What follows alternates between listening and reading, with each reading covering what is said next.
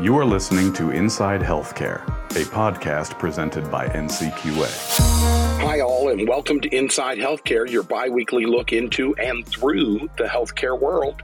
I'm your host, NCQA's Communications Director, Matt Brock. Lots to cover this time around from two experts who simply want to get healthcare workers and leaders to communicate more clearly. After all, isn't that what it's all about? That's followed by our Matt's Facts segment. Then a reminder about our amazing 4-day in-person Health Innovation Summit. So stick around for the details about that. It'll be worth your time. But first, on Inside Healthcare, we bring you discussions with experts from all walks of the healthcare life. But sometimes we get away from talking about specific medical conditions or treatments. In this episode, we get down to brass tacks. As we talk about the many crossroads of healthcare in America, we often overlook the basic conflicts in simple communication between healthcare facilities. As patients journey from primary doctors to specialists, sometimes from one hospital system to another, all the caregivers have to keep track of what the other ones have already examined, diagnosed, prescribed, and ordered. That's a lot of data floating around out there. Turns out the further development of technology and software is a big help, but it's not the answer to everything. In the end, we need to get healthcare folks communicating with one another efficiently and effectively. And the word we're looking for here is interoperability. Today in Inside Healthcare, we bring you Danny Cawood, a product manager who oversees the product development for MCG Health's interoperability solutions, connecting payers and providers for authorization processes. MCG Health uses evidence to create guidelines and software that together help clinicians make better decisions in their patient care. They help doctors track their patients all the way through their healthcare journey. Danny Cawood joined us here to tell us exactly what's wrong with healthcare today and maybe how to solve it. I've got a friend who I have their story here, but they walked in to their doctor's office. They had hip pain and they didn't know kind of what that care path and what all of the different touch points were going to be, all of those different providers that they were going to have to see. And all of the different data that they would need as a patient to tote around because the providers and the payers are unable to speak to each other. His care team was unable to communicate because they had different methods of communication and they all use a slightly different language in which to do so. And so there was a lot of back and forth that my friend, who actually happened to work for a health plan, so he knew some of the ins and outs. If he didn't, he would have been in big trouble from getting a bill later down the road because of that lack of interoperability. And that's really part of the problem too, is that we ask patients a great deal to advocate for themselves, but they don't always know how to advocate. In the case of your friend who's had a hip problem, doesn't know if it's arthritis or he injured it in some way, and even if he did, has no clue how to treat that. And so we say advocate for yourself, but we don't always know what that means. And so I think interoperability likely it should be designed to assist the patient to take that burden sort of away from them. That is the goal, right? It is, and it's part of the goal. And I think the other thing is that patients might not even always know when they need to advocate for themselves. Where might there be a breakdown that's caused by this lack of interoperability? So, for example, in my friend's situation, he had a surgery scheduled for 3 months out, and he got a prior authorization for that surgery that had a date 3 months out. And then a month later, so 2 months early, he got a call and said, hey, a waitlist spot opened up. Would you like to come in and do this a month early? He's like, that's great. I can solve my problem earlier. I can get myself on the road to recovery sooner. But that authorization would not have worked. And so because he worked for a health plan, he knew that he had to advocate for himself and get that authorization redone with new dates. But many patients wouldn't know that. They didn't have that insight knowledge. And so in his particular situation, not having the knowledge, because he has no tool in his hands to say, here's the dates for which this authorization was active for. He can't receive it because he doesn't have a fax machine anymore because it's 2022, and who has one of those? And there's no app that he can download on his phone. There's no provider printout that they're mailing out that says any of that information. So only because he worked for the health plan that happened to carry his insurance, did he know that he had to go do that? So many patients would never know. And that's also part of it, is let them know that they need to advocate for themselves, then give them the tools to do so, and hopefully make it a lot easier, and maybe have computers work for patients and clinicians as opposed to clinicians and patients working for computers. Well, perhaps, Danny, you can explain to us why why healthcare is holding on to fax machines in this year 2022. We have electric cars that drive themselves now. We can't communicate electronically, via internet. We do for everything else. Geez, we turn our lights on with the internet now, right? So we're still in this world.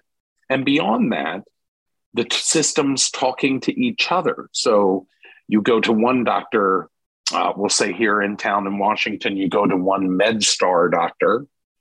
Well, then if you go to an Inova doctor as your specialist, the two may not be able to communicate without those faxes because they're on different EHR systems, correct? And so why haven't we fixed this? Yeah, it's instructive to look at other industries, to looking outside healthcare and then bringing it back in, but to look at other industries who used to use fax machines and now no longer do. So maybe look at something like shipping and receiving. Think of something that we used to do via mail order catalog. Now you go and order something online, right?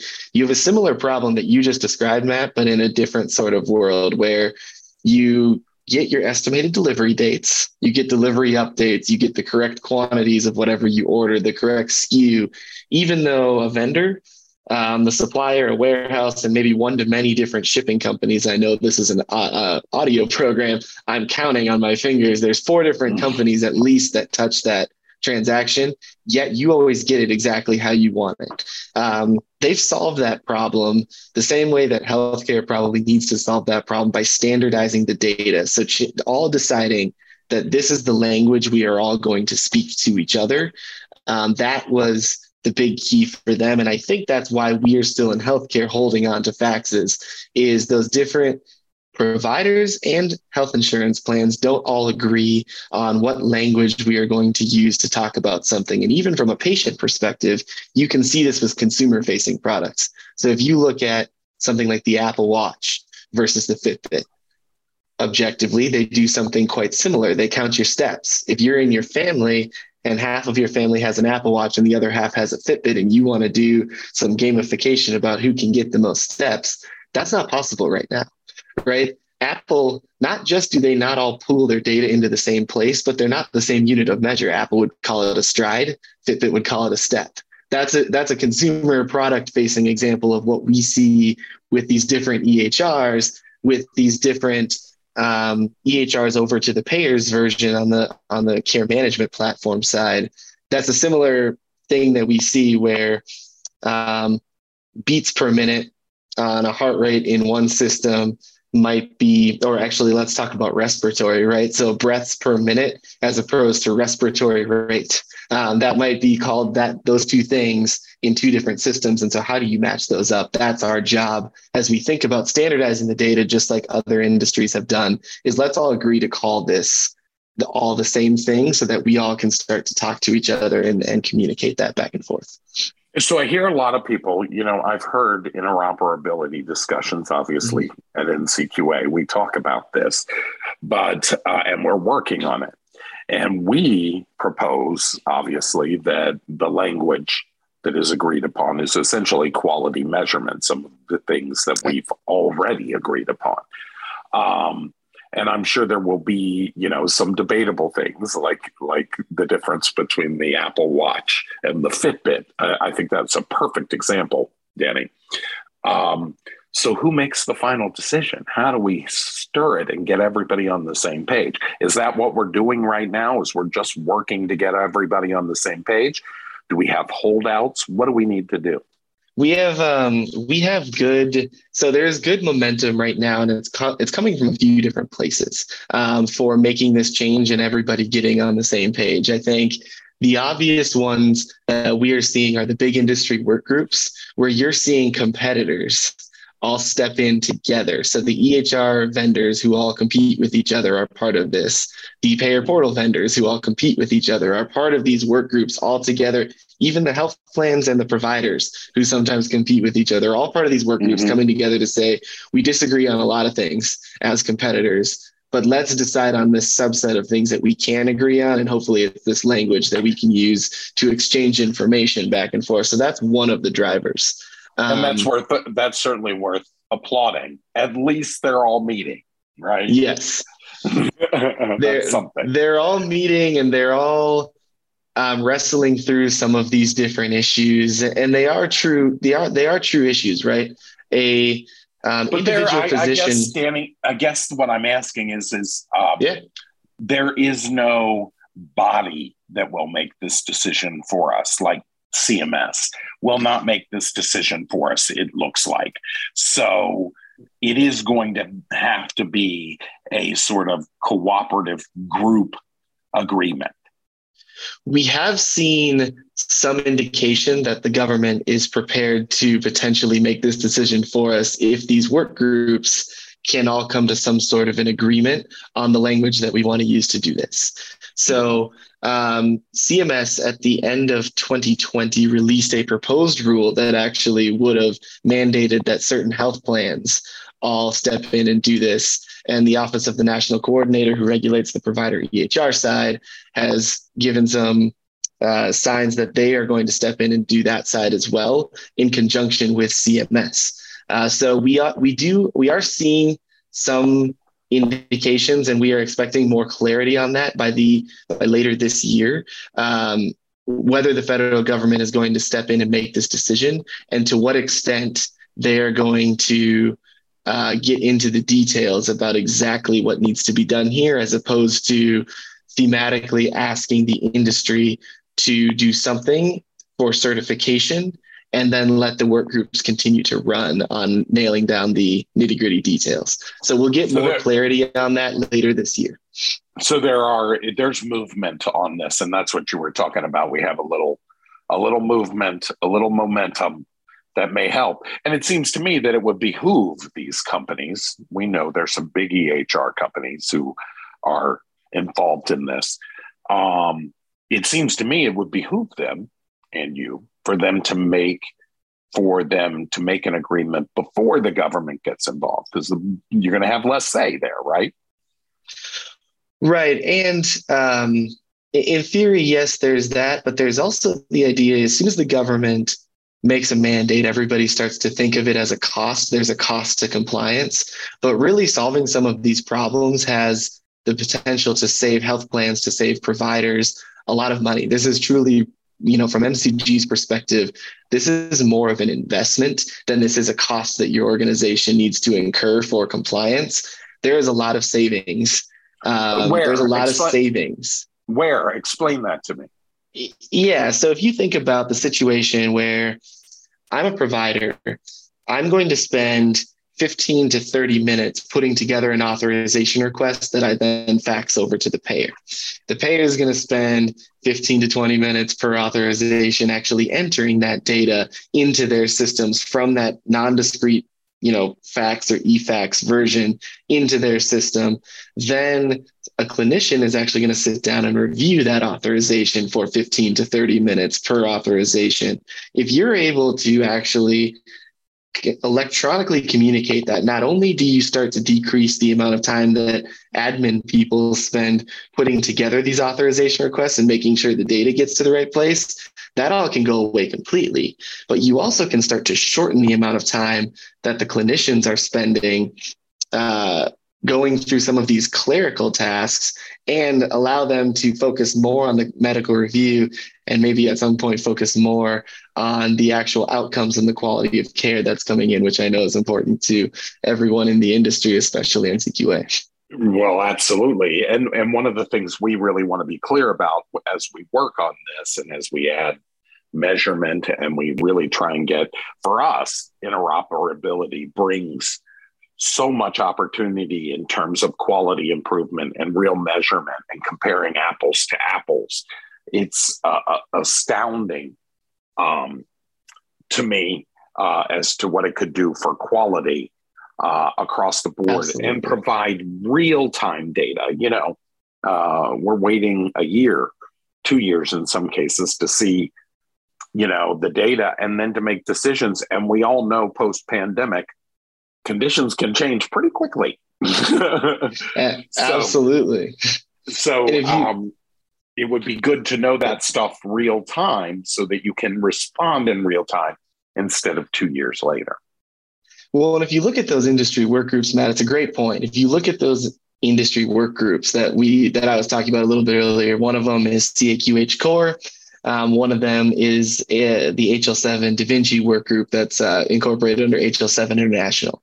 If you look at the original charters for those groups, it was not to go out and do some fancy techie things to standardize data and do this communication. Their express charter, the reason that they've all joined these groups is we want to find a way to automate some of the administrative tasks using things like interoperability, so that there was always that was the task we were going to do, but the outcome that we were looking for is freeing up clinicians' time to focus more on value-based care and focusing on outcomes. For both of them, you'll see that in some of their original documentation. And I know for the Da Vinci work group, at least, you'll still see that as front and center on their website.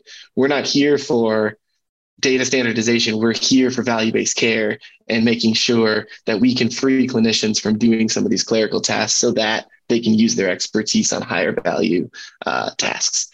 Well, for civilians, people who don't work in healthcare, but civilians, the way you recognize this burden on your physician is when you go to an appointment and he looks at the computer more than he looks at you, or she looks at the computer more than she looks at you.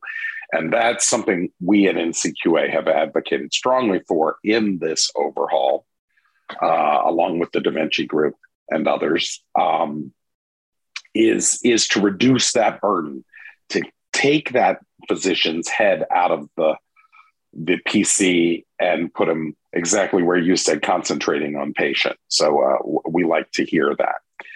So what should we be paying attention to as we close this interview? What should we be paying attention to in the next few months?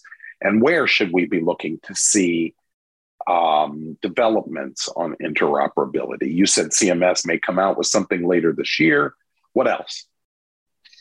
Yeah, so keep an eye on government regulations as it relates to specifically. So we've seen it last year when CMS required that health plans make certain data available directly to patients. The next set of changes we are looking to see is that they will mandate that the health plans likely be required to comply with some of these interoperability data standards by a certain date. So that will be a big domino that falls in this space. So keep an eye on those. And then obviously once CMS moves, expect the ONC to move soon after on the provider and the EHR side.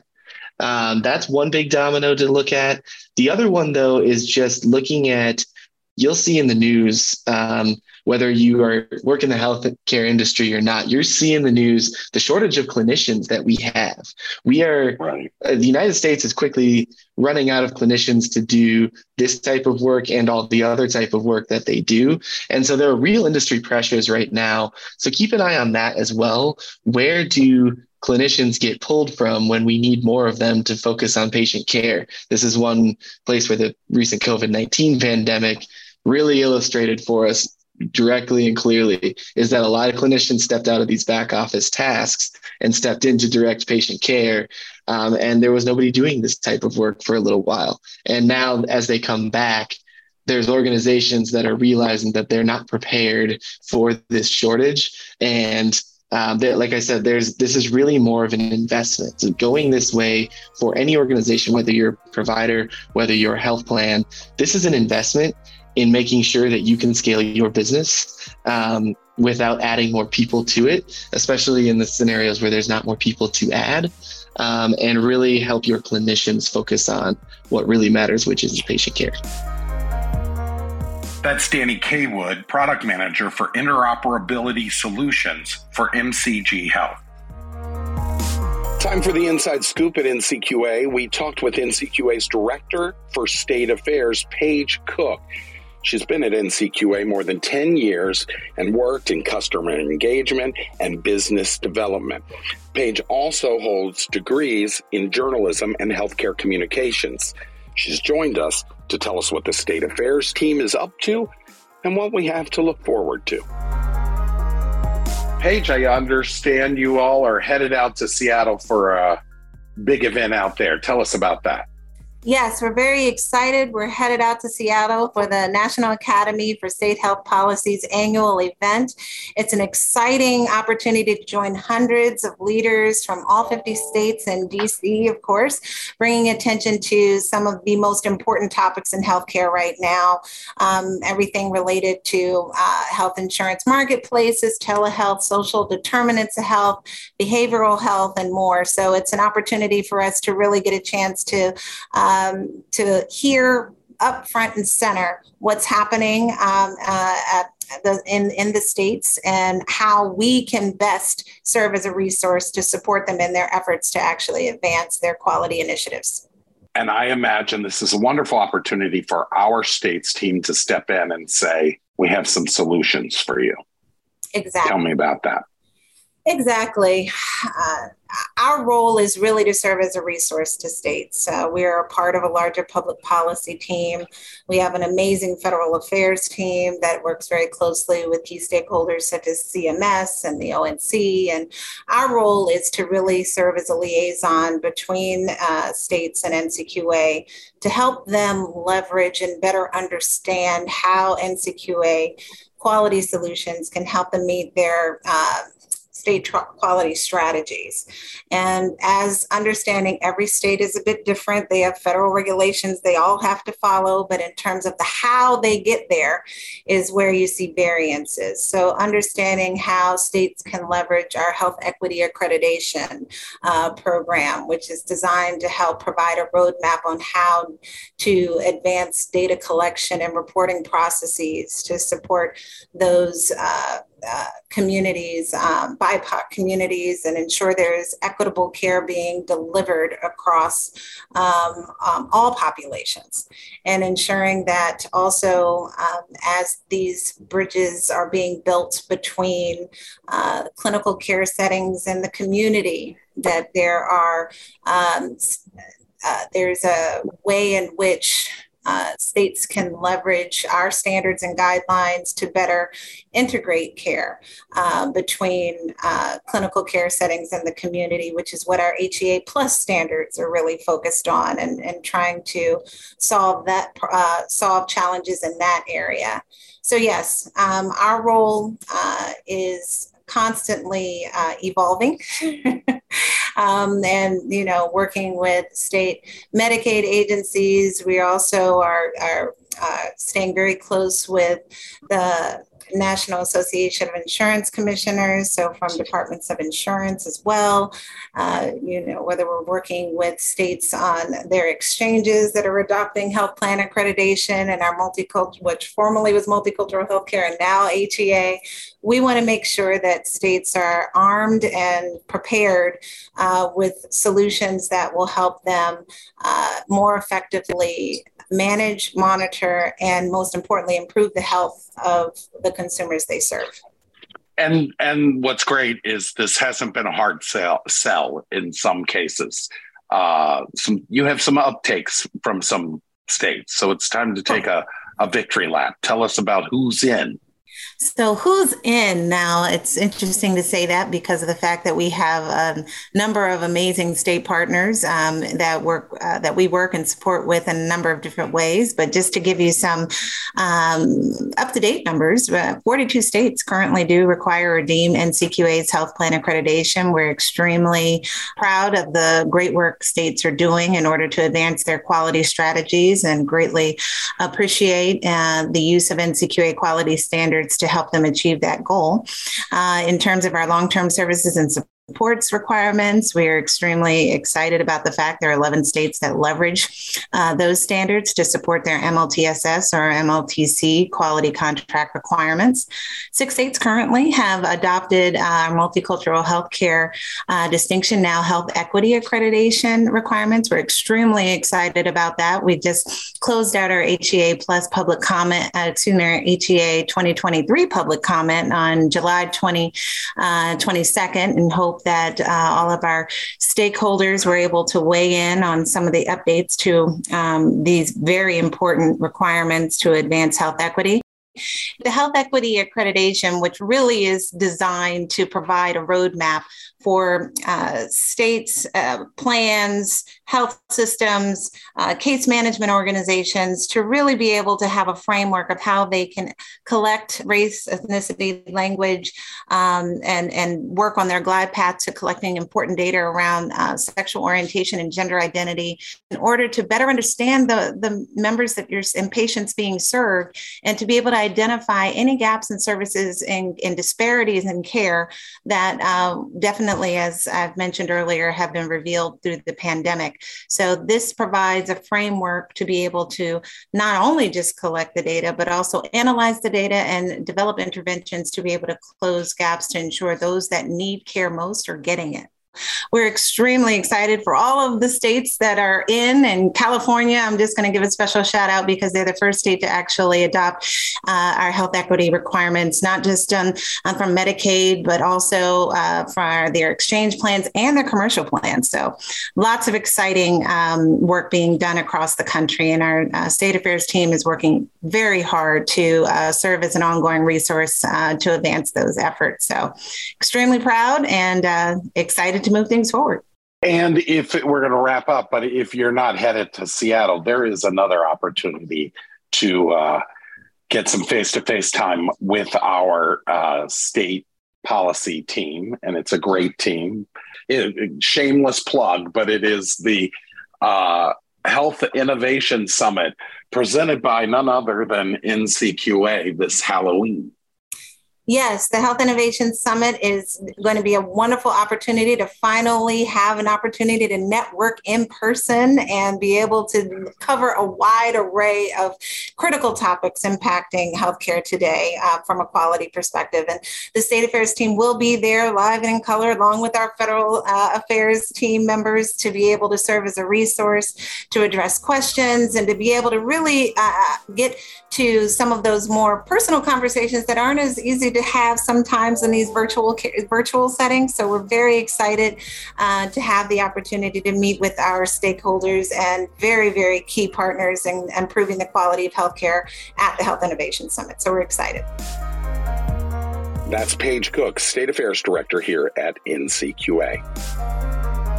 And now time for some of Matt's facts, some numbers for you to bounce around and see what you think about them. Our interviews this week, like so many we've done here, tend to focus on the individual patient, the caregiver, the doctor or nurse, or a community health worker. But we often lose focus on the scale and complexity of U.S. healthcare. So just so we understand what we mean when we say hospitals do this and that, here's some straightforward stats for you on how many hospitals we're talking about. The AHA, the American Hospital Association, at aha.org, has these stats they compiled from a survey in 2020. As of 2020, the United States had 6,093 total hospitals. Most of them, over 5,100 of them, that is, were community hospitals. Of the non-government hospitals, 2,960 were not-for-profit, while 1,228 are investor-owned for-profit hospitals. In those stats, about 35% were rural community hospitals. A bit more detail in those 5,100 community hospitals. Those beds in total for that period held more than 31 million patients. There's more granularity in their report when it comes to intensive cares, so feel free to check it out. Oh, okay, one more. The total expenses in 2020 for all American hospitals was more than $1.2 trillion. So grab an extra Jell-O while you can. All right, now looking forward, the Health Innovation Summit. It sounds big because it is big. This fall, NCQA premieres this live in-person conference covering the latest and greatest in healthcare. From Halloween through November 3rd, the 4-day conference will have speakers, seminars, networking events, and a convention floor you won't believe. You and your company will have tons of opportunities to meet and greet, participate, and get your message out, as well as learn an awful lot. Want to be a speaker, a sponsor, or just a participant? Run, don't walk to www.ncqasummit.com. That's www.ncqasummit.com. You should sign up today. Tickets are already selling. Every episode of Inside Healthcare includes a segment where we invite you to mail us your thoughts, ideas, and, suggestions for the show. And this is it. Nothing comes to mind right now? Well, here's a question you might want to think about. Of all the healthcare providers in the workflow of a patient's journey, who should be the hub, the quarterback, the overall coordinator of care? Should it be your primary care physician, home caregiver, hospital head nurse? No, don't just shake your head. Find something to say. Type it out and send it to us. As always, if you have ideas for guests for the biweekly show, give us a holler. We're here for you. And we're always open to new folks and new concepts in improving healthcare. That's all for this show, episode 85 of NCQA's Inside Healthcare podcast. Number 85. That means there's a lot more to go back and listen through if you have not yet, and spread the word to your friends. For producer-writer Dave Smolar and everyone that sits on the award-winning communications team at NCQA, I'm Matt Brock. Thanks for staying with us. Keep well. We'll see you again, no doubt. You've been listening to Inside Healthcare, a podcast brought to you by NCQA, the National Committee for Quality Assurance. Inside Healthcare is available on your computer or mobile device through Apple Podcasts, Stitcher, and on our blog at blog.ncqa.org/podcast.